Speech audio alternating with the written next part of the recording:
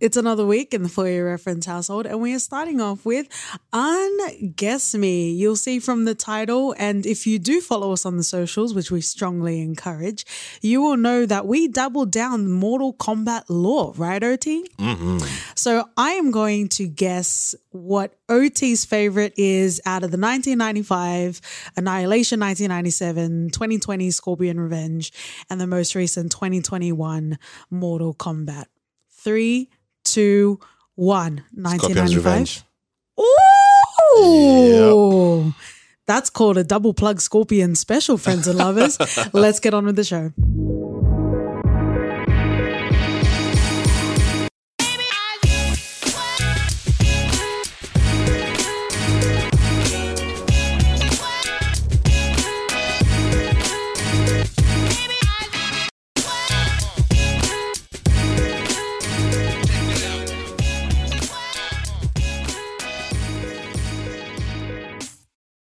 Round one, friends and lovers. Welcome back to the For Your Reference podcast. You got your host, Katie. And OT.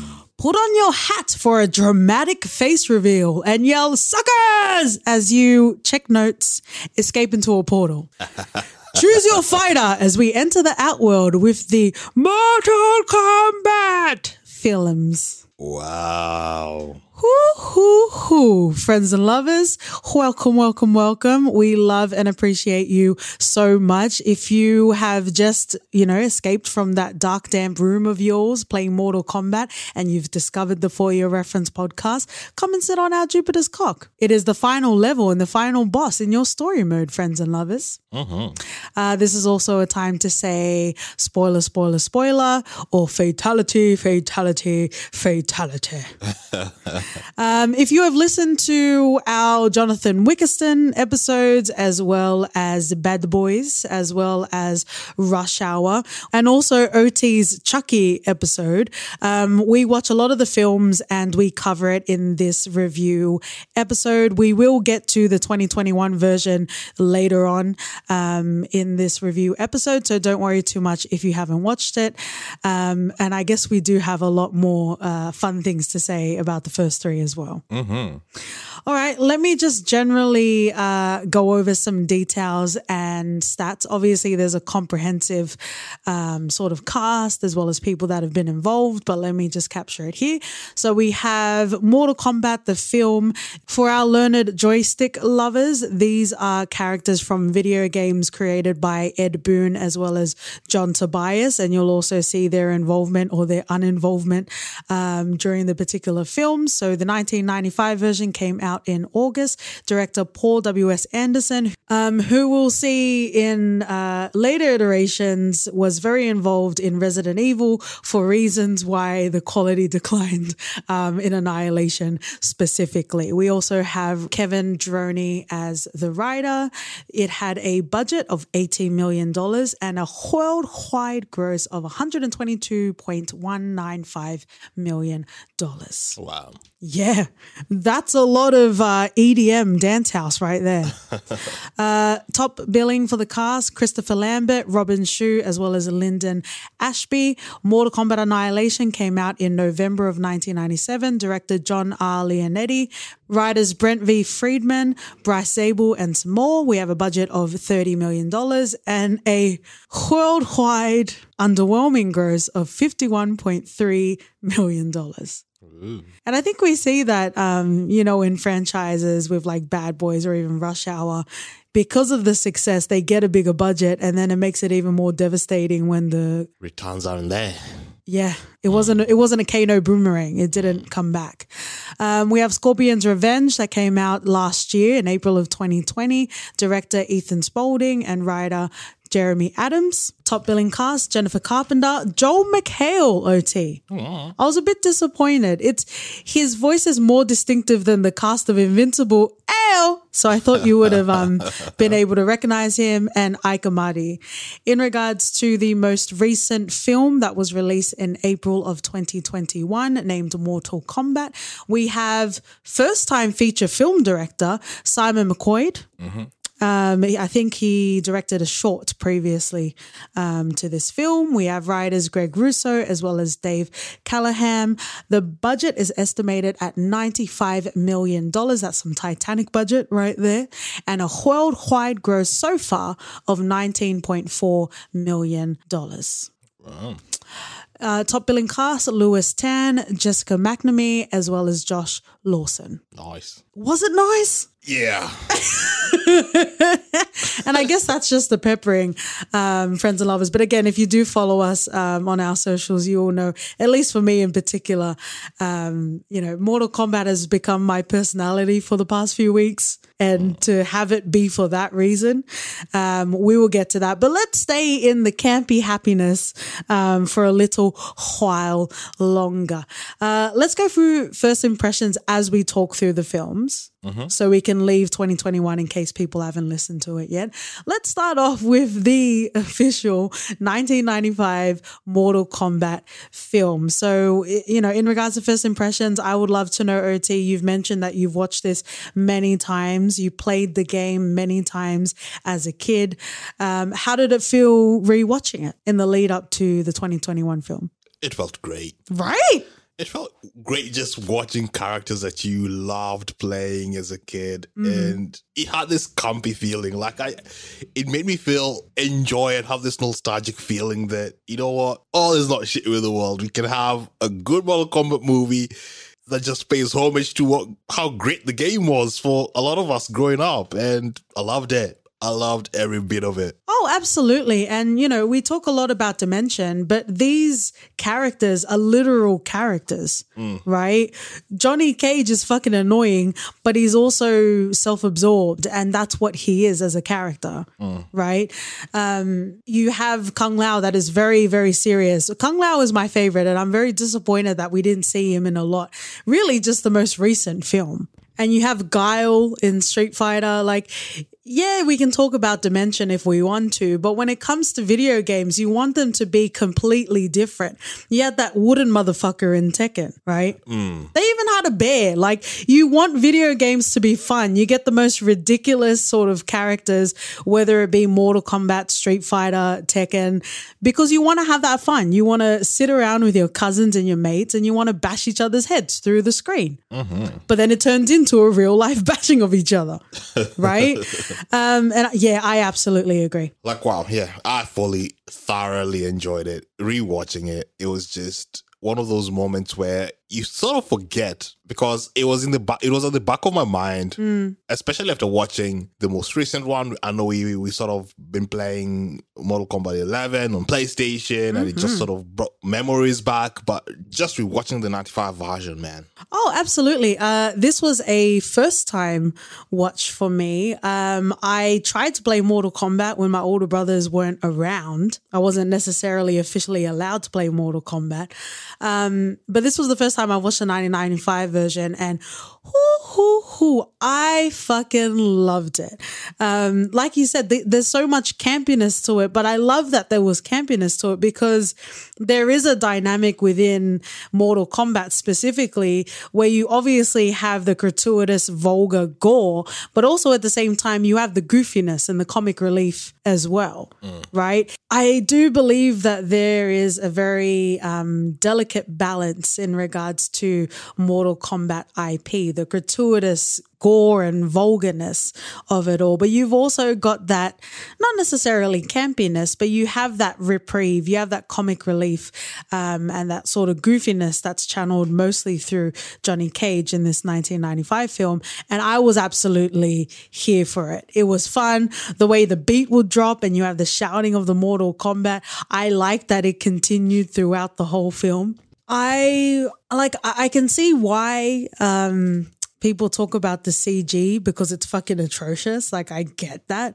And, Titanic was around the same time, but also it obviously didn't have the same budget, but also it doesn't bother me. It doesn't bother me. If the CG is bad, the CG is bad.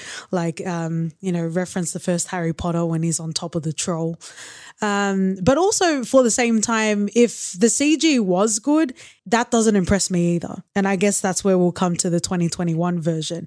So I guess from that point of view, it wasn't a barrier for me not to enjoy the 1995 film. I absolutely loved it. I didn't even think the CG was that bad. Like, I think it was fine. It's not great. It delivered what it wanted. Like, I don't know what people fucking expected. To me, it just brought back memories, and seeing people like Sub-Zero, Scorpion doing the moves. Like, we got a lot of get over heres from Scorpion, which was amazing. It was also very accessible cosplay because, you know, in the 2020s now, you have to have the actual costume from the inspiration, right? But back then, you just get yourself 2 blue cloths and put it over your loincloth and you're fine. Right?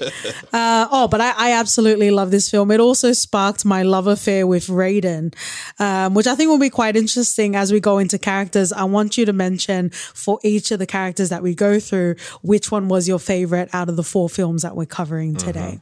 So let's dive into it. Let's talk about Lord Raiden. Yeah. I now, when I was watching Lord of the Rings, I got bothered with Gandalf because he is the omniscient, right? He's so powerful, but he fucking disappeared whenever anything was important. It's like when you play Kingdom Hearts and Donald and Goofy would disappear somewhere. When you need them. Yeah, absolutely. Well, sorry.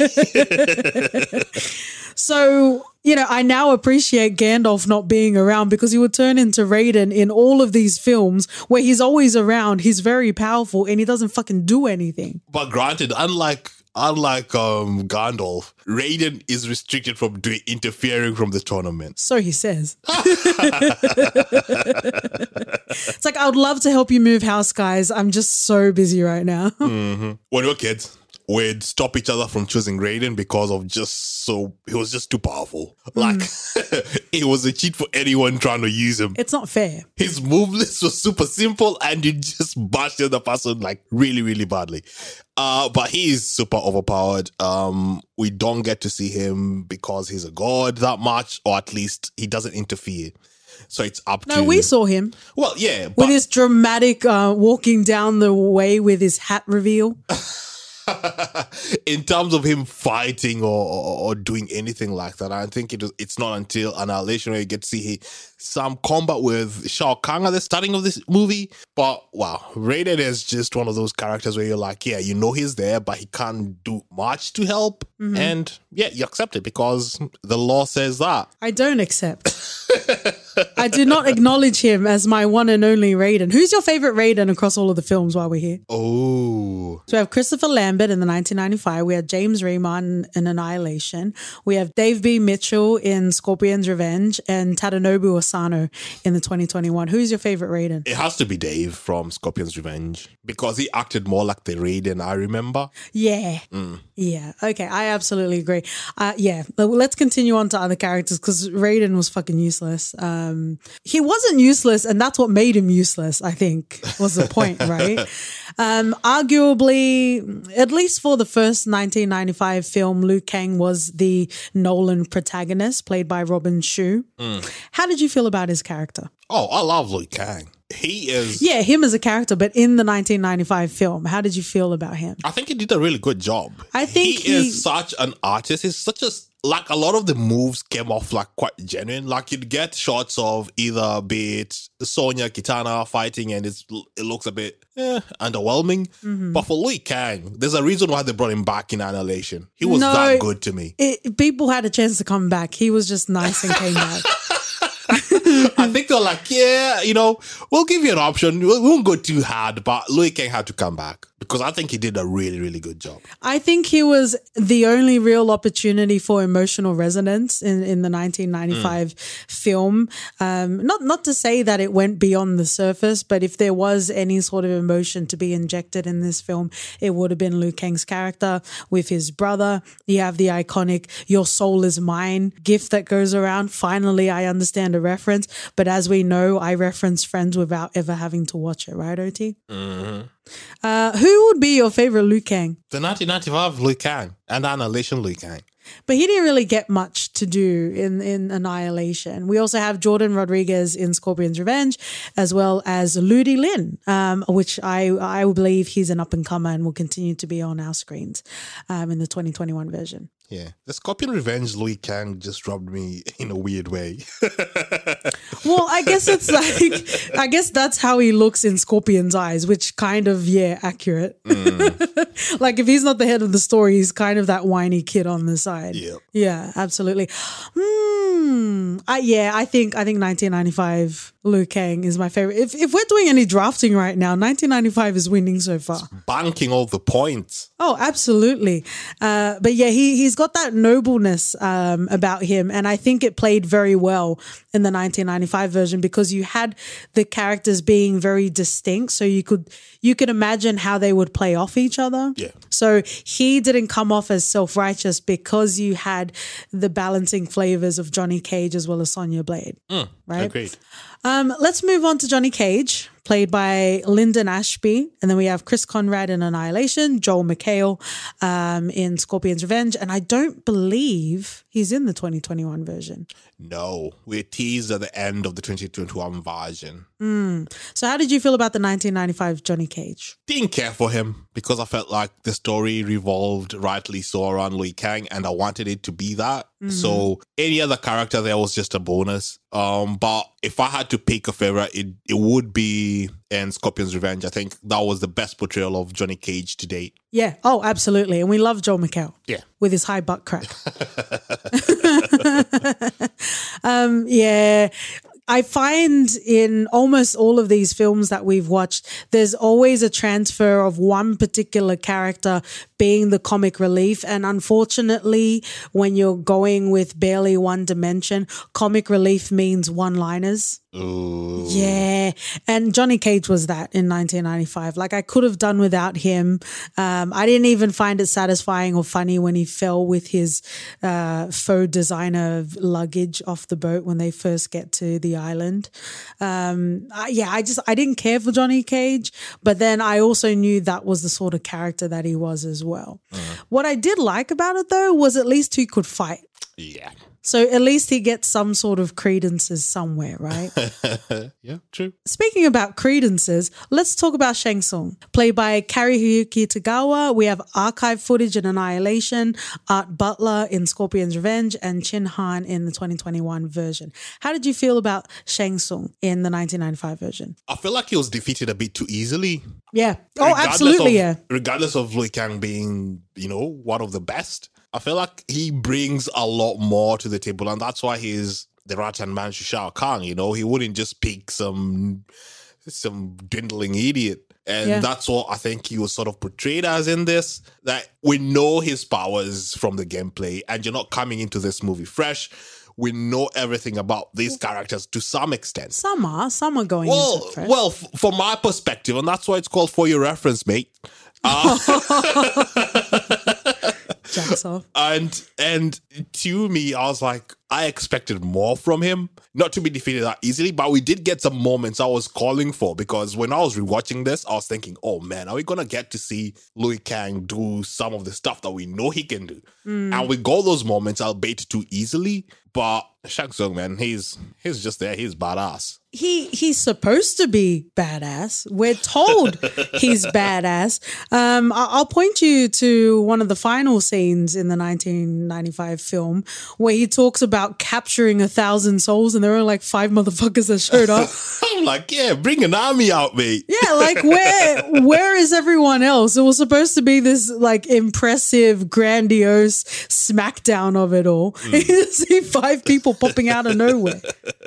Just because they're in different costumes doesn't mean that equals 1,000 soldiers. Facts. And I guess it's also because we're being driven from a Liu Kang angle, we're fighting for him, right? Yeah.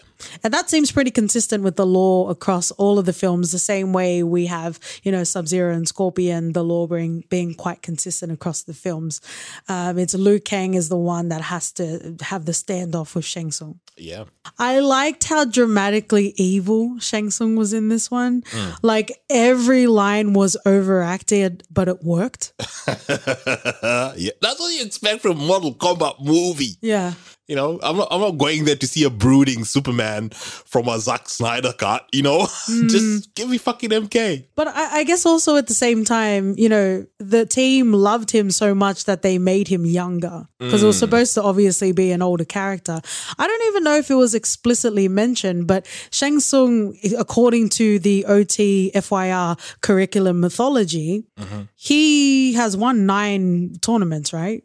So that would garner a lot of strength, which kind of undoes Liu Kang's victory as well. Not particularly, because we see this is like the major sort of thing that a lot of, pretty much all the Mortal Kombat movies put their eggs in. Oh, Shao Kahn has won 9 tournaments and it's up to the Warriors now to the lore in Mortal Kombat is so bloody rich. Because there's so many fucking games. And I'd want us to just move away from that. If, you know, granted this is the first one, you can do that, good on you. But when you're like 3 movies in and that's still the stake, come on now. We can do better. Interesting. I'll leave that for my 2021 thoughts. But who's your favorite Shang Tsung from the 4 films? Easy. 1995 Shang Tsung. It was brilliant. Yeah, I agree. I feel like we know where this is going. We're going to finish talking about 1995 and then just have Theo barking in the background for the rest of the episode. Sounds pretty coherent to me. Let's talk about Sonya Blade. I will say it off the cuff right now. This 1995 Sonya Blade is my absolute favorite one. You know, we talk a lot about not just female-led, but, you know, female characters that are prominent in stories. Very obviously, we haven't covered Wonder Woman, either of the films, on our main podcast, but we do have it on our Patreon.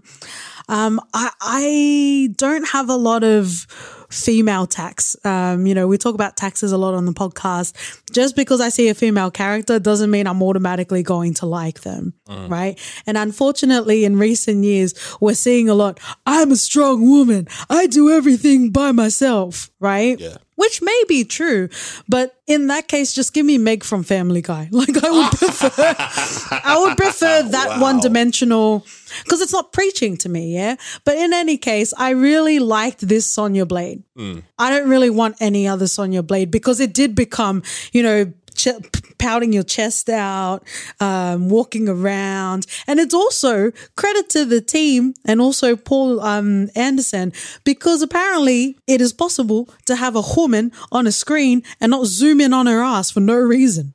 I thought the cameras just did that automatically. Your eyes do that to my ass, but that's a story for another day. And, you know, we'll get to Annihilation, but that was part of the problems I had with Annihilation. You add more women in them, but then you sexualize them more. So, like, give me Meg, again, from Family Guy. I don't need that.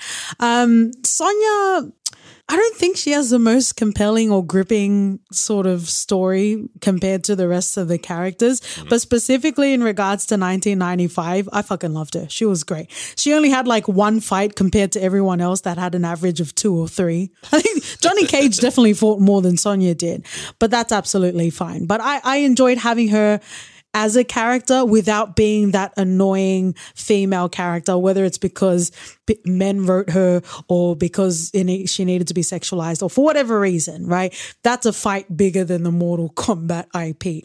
But generally, I loved her. I don't think I can add anything to that. Is it because you don't like one-dimensional female characters? Is that why? Oh, wow.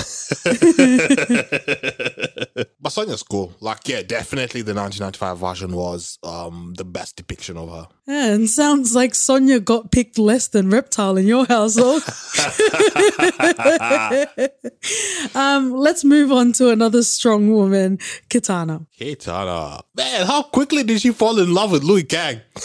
Well, apparently, according to interviews and according to my learned IMDb research, Robin Shu was saying that there was a romantic storyline in the 1995 version, but they decided to cut it for more action scenes. Okay, it worked. Because it felt out of the blue, and it annoyed me in 1997 that they had a love story. No, I have to be consistent in my criticism, because usually I'm like, ooh, there's too many love stories in movies. Don't fucking need it.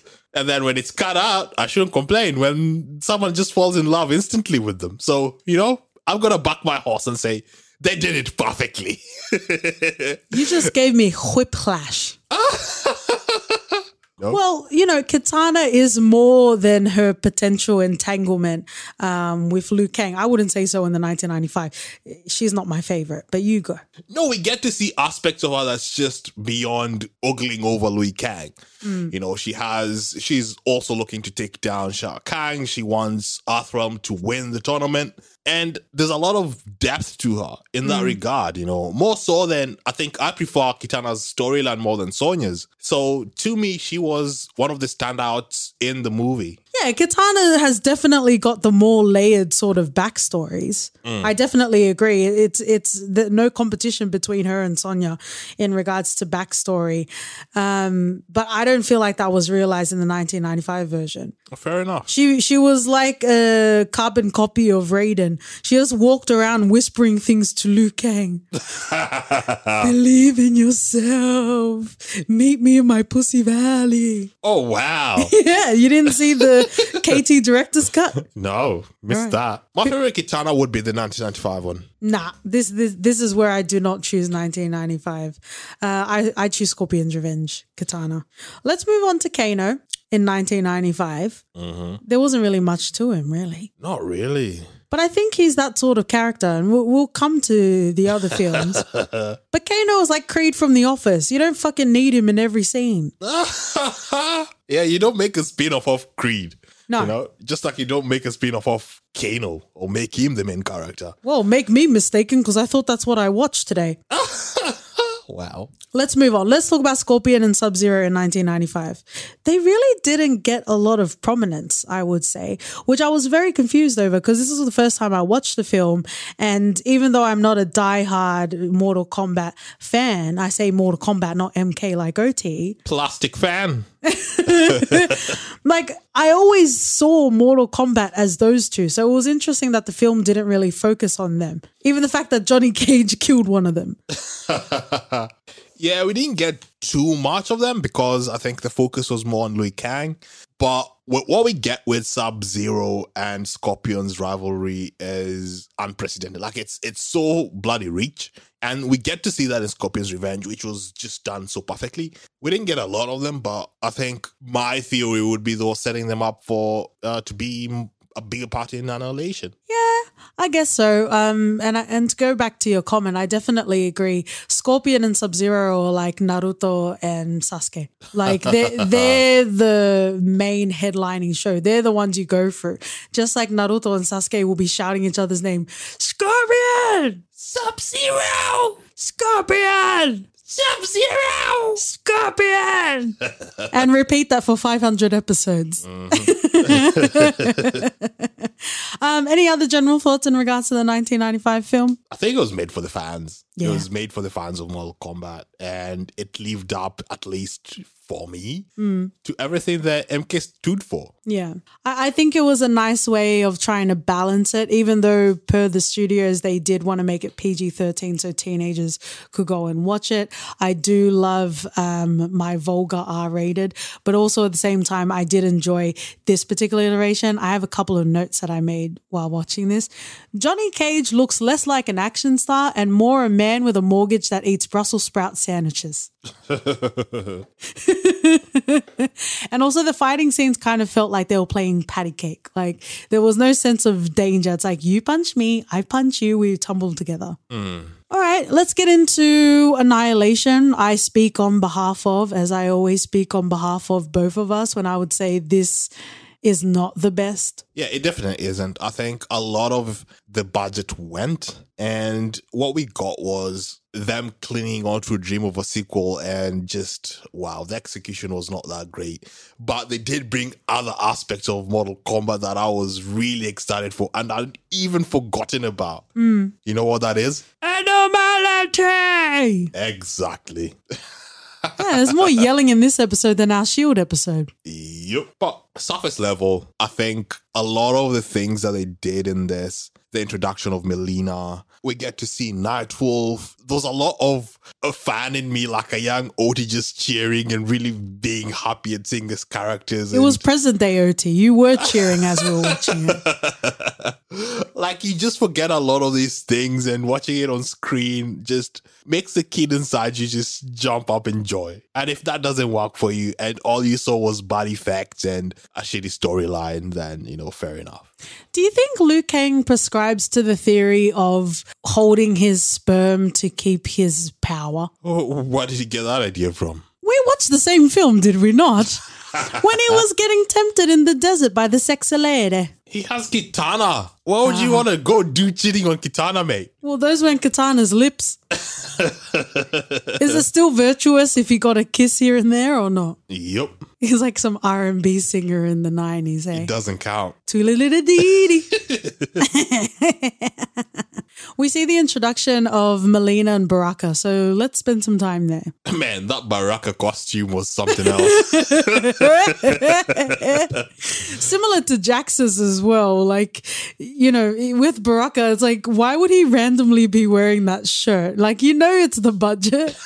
I think it's like, because the CG obviously is a different technology, I give it graces, but surely you can sit in the makeup chair for a little bit longer. Nah, man, like, I understood. Like, I didn't even watch it thinking that, or even focusing on the CG or anything. To me, it was looking at a lot of the aspects that they didn't even get to do in the 1995 version, where we get to see a lot of the main characters' moves and signature moves and stuff. And I was like, I was there for it. Yeah, I think this is the first time we saw Kitana with her swords, right? Yeah, with the blades. And then we got to see Sub-Zero doing his proper Sub-Zero stuff. So to me, I was like, yeah, I'm here for this. Just for all of the nostalgia of it and the pure enjoyment of seeing how purely executed it was, but it was still enjoyable. But it was still not good.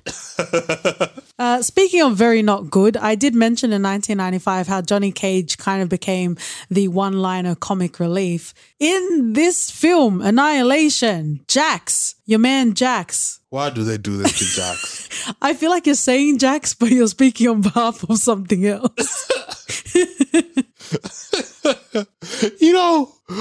One of the black characters in Mortal Kombat, mate, and he's just so purely executed in all the versions. Man, actually, on. Yeah, that is the consistent theme that we have. Give some brothers some love. Come on. Because the first time we were watching the 1995, we we're like, "Where's Jax?" And then we saw her in Annihilation. We're like, "Oh, Jax." Put Jax back in the box. If that's how it's supposed to be, he was just there for one-liners. Oh, absolutely. I just didn't understand. Yeah, I didn't get it. A lot of the times as kids, I think Jax was one of the most chosen character to fight with in Mortal Kombat, at least for us guys. Yeah, because we talked about frame of reference. And just to see him being like some auxiliary one-liner machine that just is there to be some sort of, I'm not even going to say comedic relief because he didn't do any of that. Wow, it just shocked me. It shocked me. You have the Bechdel test where you have two women on screen and they're not talking about a man. I'm creating a Jaxdel test, a character on screen that can't not say something every time they appear. He was annoying us. That was Jax. He couldn't just be on the screen and not fucking say something. Yeah. That added to literally nothing. Yeah. This is not Def Jam comedy, mate. Like, what are you doing? There was also a quote when he was talking about his arms and he was like, I wish I had this back in high school. Like, is that a jerking off joke or what? Maybe it is, It was, he was just not needed. But again, it just transfers from character to character depending on the film. And unfortunately, it was Jax. I think he was the weakest link in this. He was my least favorite. Maybe across all films, across all characters. He was very... Yeah, he was very annoying. He was very annoying. I give you that.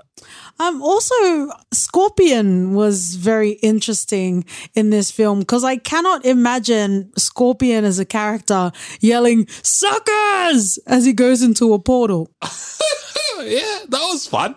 Like, we had to pause for a second because we're like, did that really happen? That's more of a Jax thing, surely. Maybe so, but we got to see Scorpion lighten up a bit. And we're here for it. You're here for it. Yeah. Speaking of not being here for it, I already kind of mentioned it when we were talking about 1995. I didn't care for this particular Sonya Blade and also the other women in this as well. But then it wasn't as bad as when we had cut to Sonya in the 1995 version and her hair is fully blown out, sexed out, and she's wearing a whole different outfit. Xena outfit, yeah. Yeah, it's like Shang Tsung took the time to like get her dressed and blow her out her hair and everything. Yep. So She's I think captive mode, eh? Yeah, so they kind of just like took that and enlarged the pixels into Annihilation, apparently. Fair enough, man. Any of your favorite characters in the 1997 version? No. I thought this was the bottom of the barrel, but we need to continue and maybe my mind will change. But this is definitely Bad Boys for Life equivalent.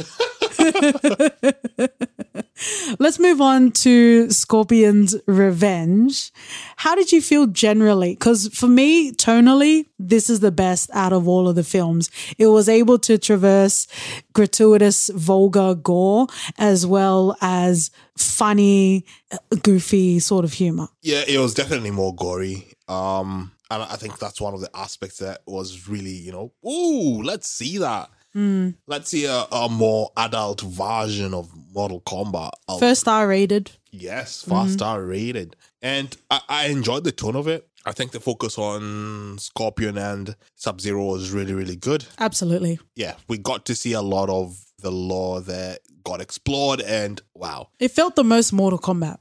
Agreed. And because, we have Marvel, and even though I'm not a Marvel gal pal, you know what you're getting into with those films. And the success of the films is that they lean into the Marvel brand, right? So I really like the way that they traversed it in Scorpion's Revenge because, again, the foundations of Mortal Kombat are Scorpion and Sub-Zero's rivalry. Yeah, and we get to see Quan Chi, Yeah. We get to see Quan Chi, references to Shinnok, and there was a lot of setting up. I was thinking, wow, if they did a sequel to this, it will be amazing. And obviously you can't really compare this to the other two, but the stakes were higher. There was more tension building in this particular film. Yeah.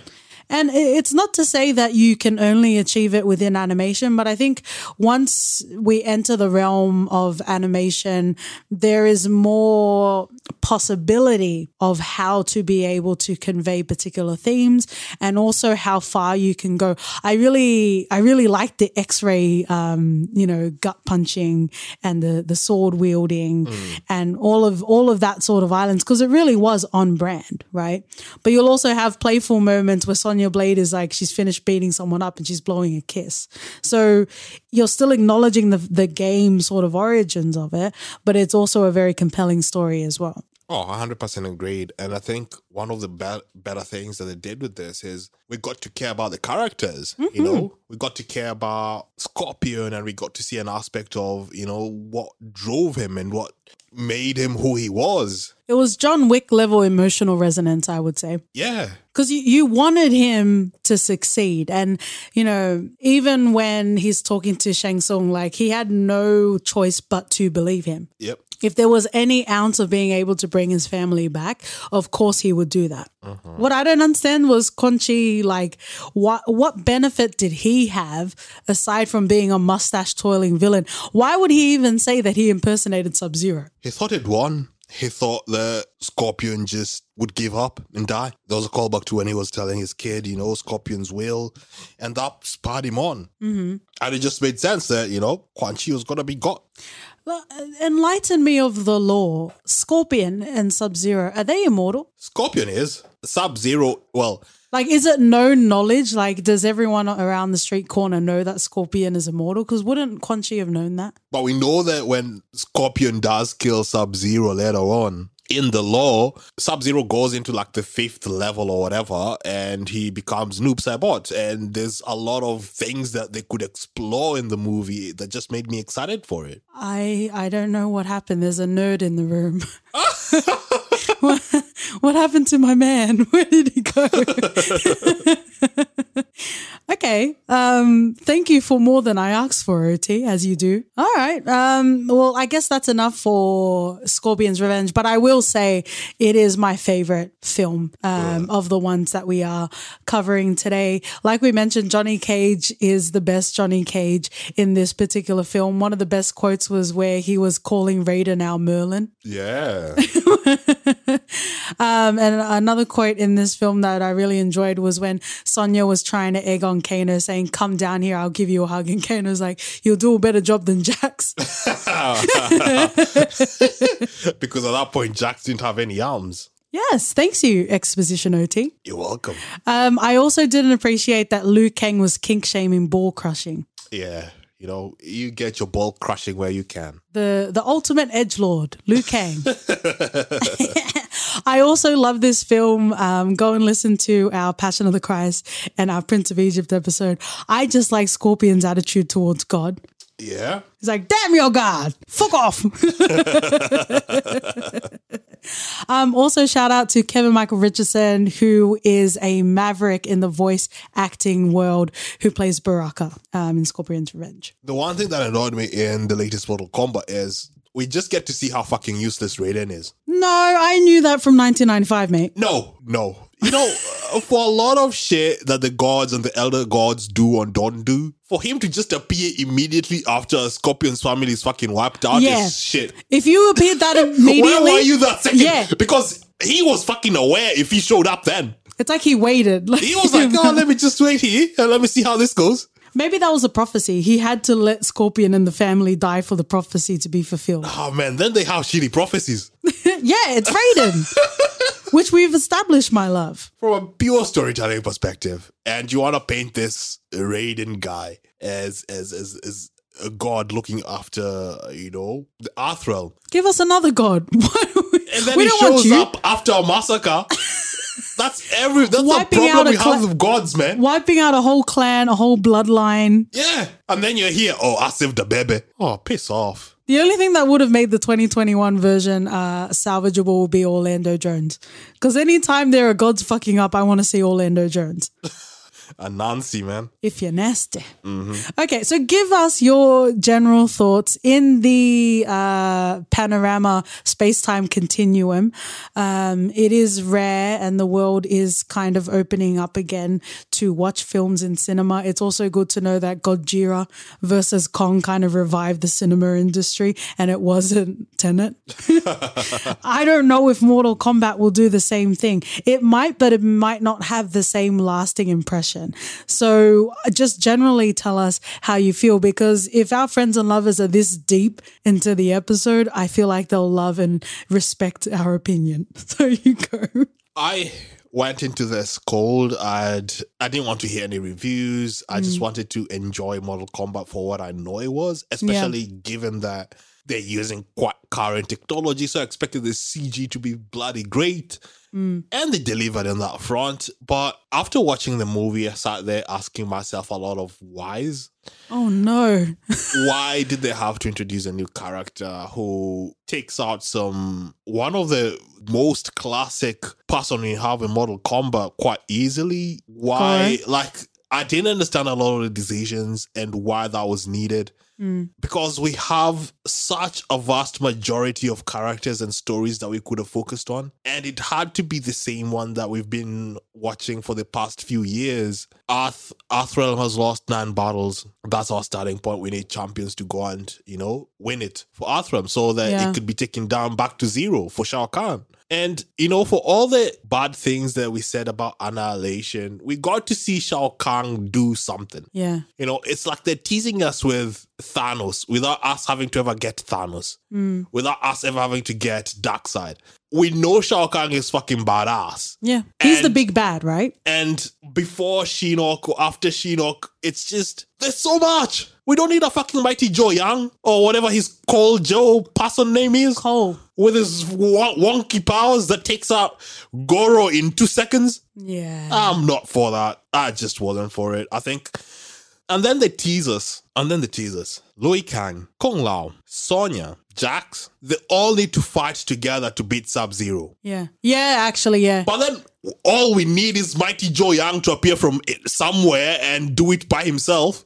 I didn't care for it. And you know what?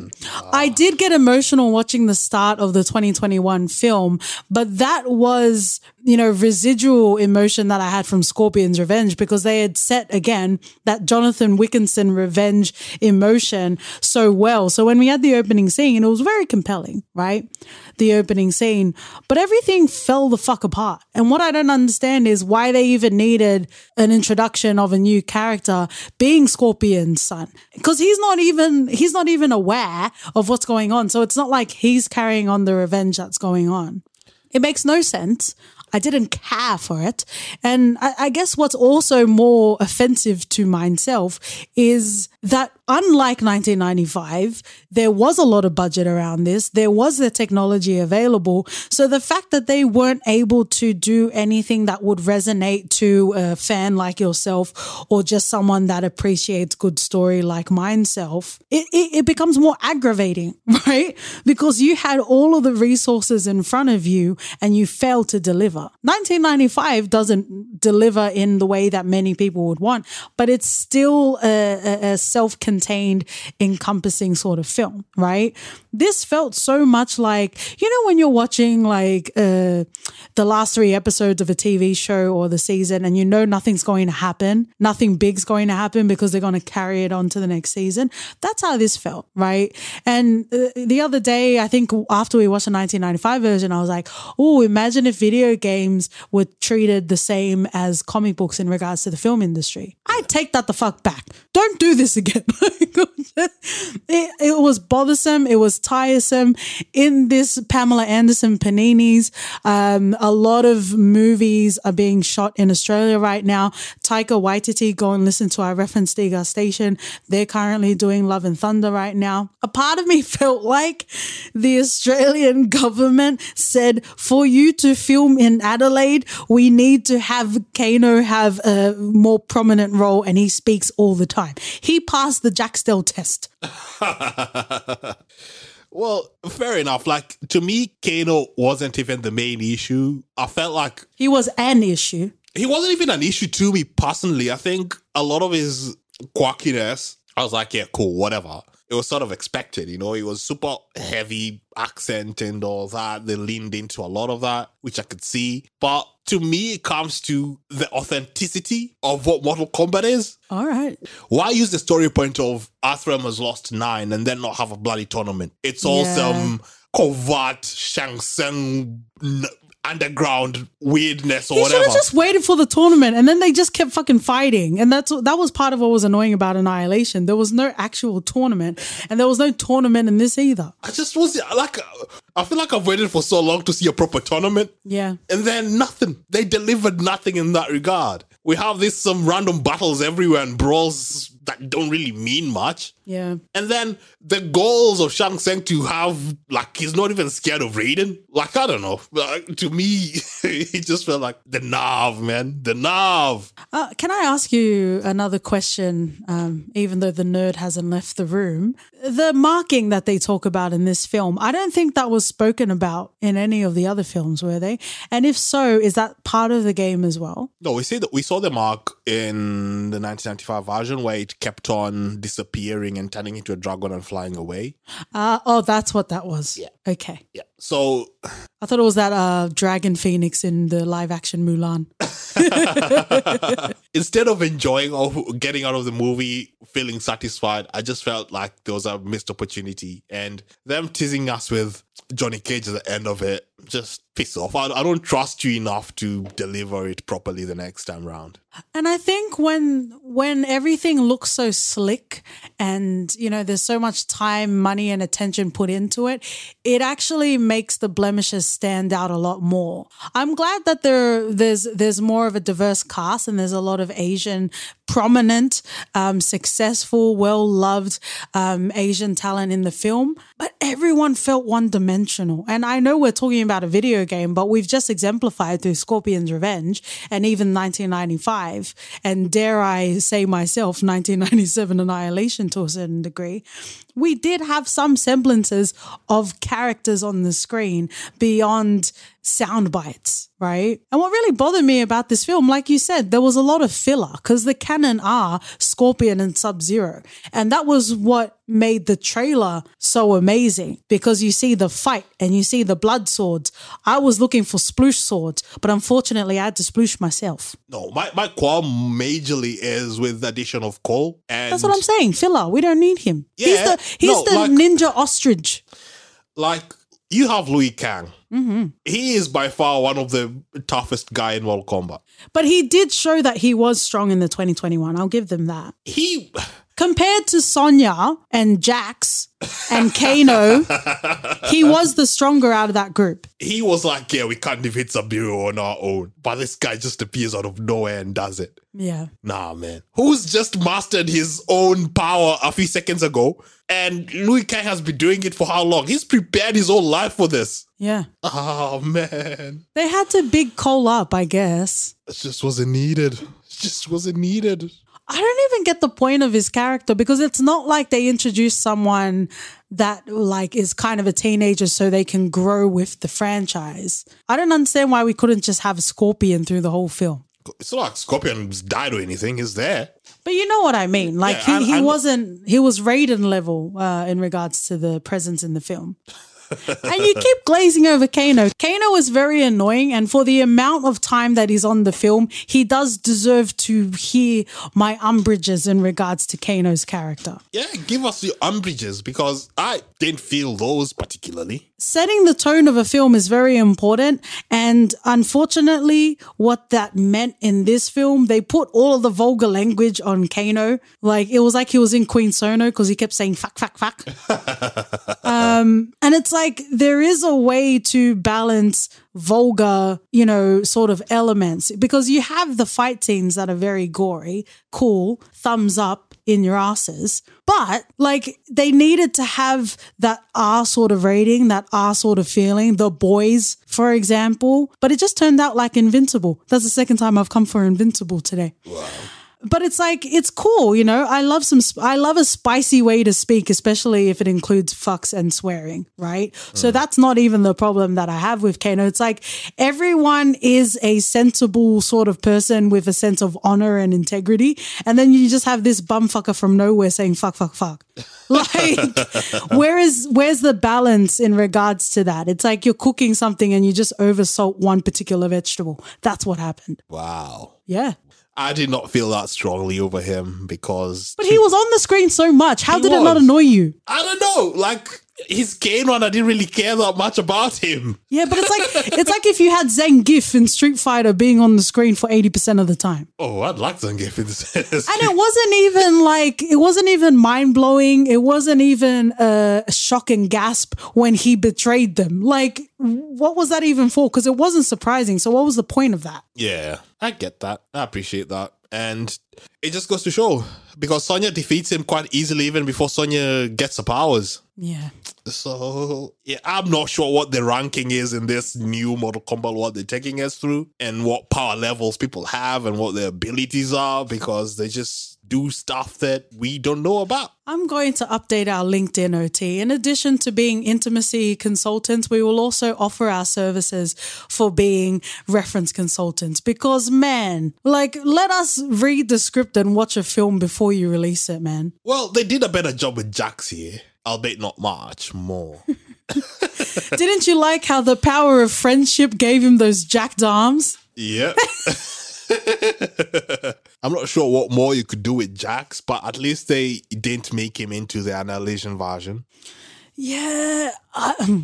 Okay, friends and lovers, we do rate everything we covered for the year in December.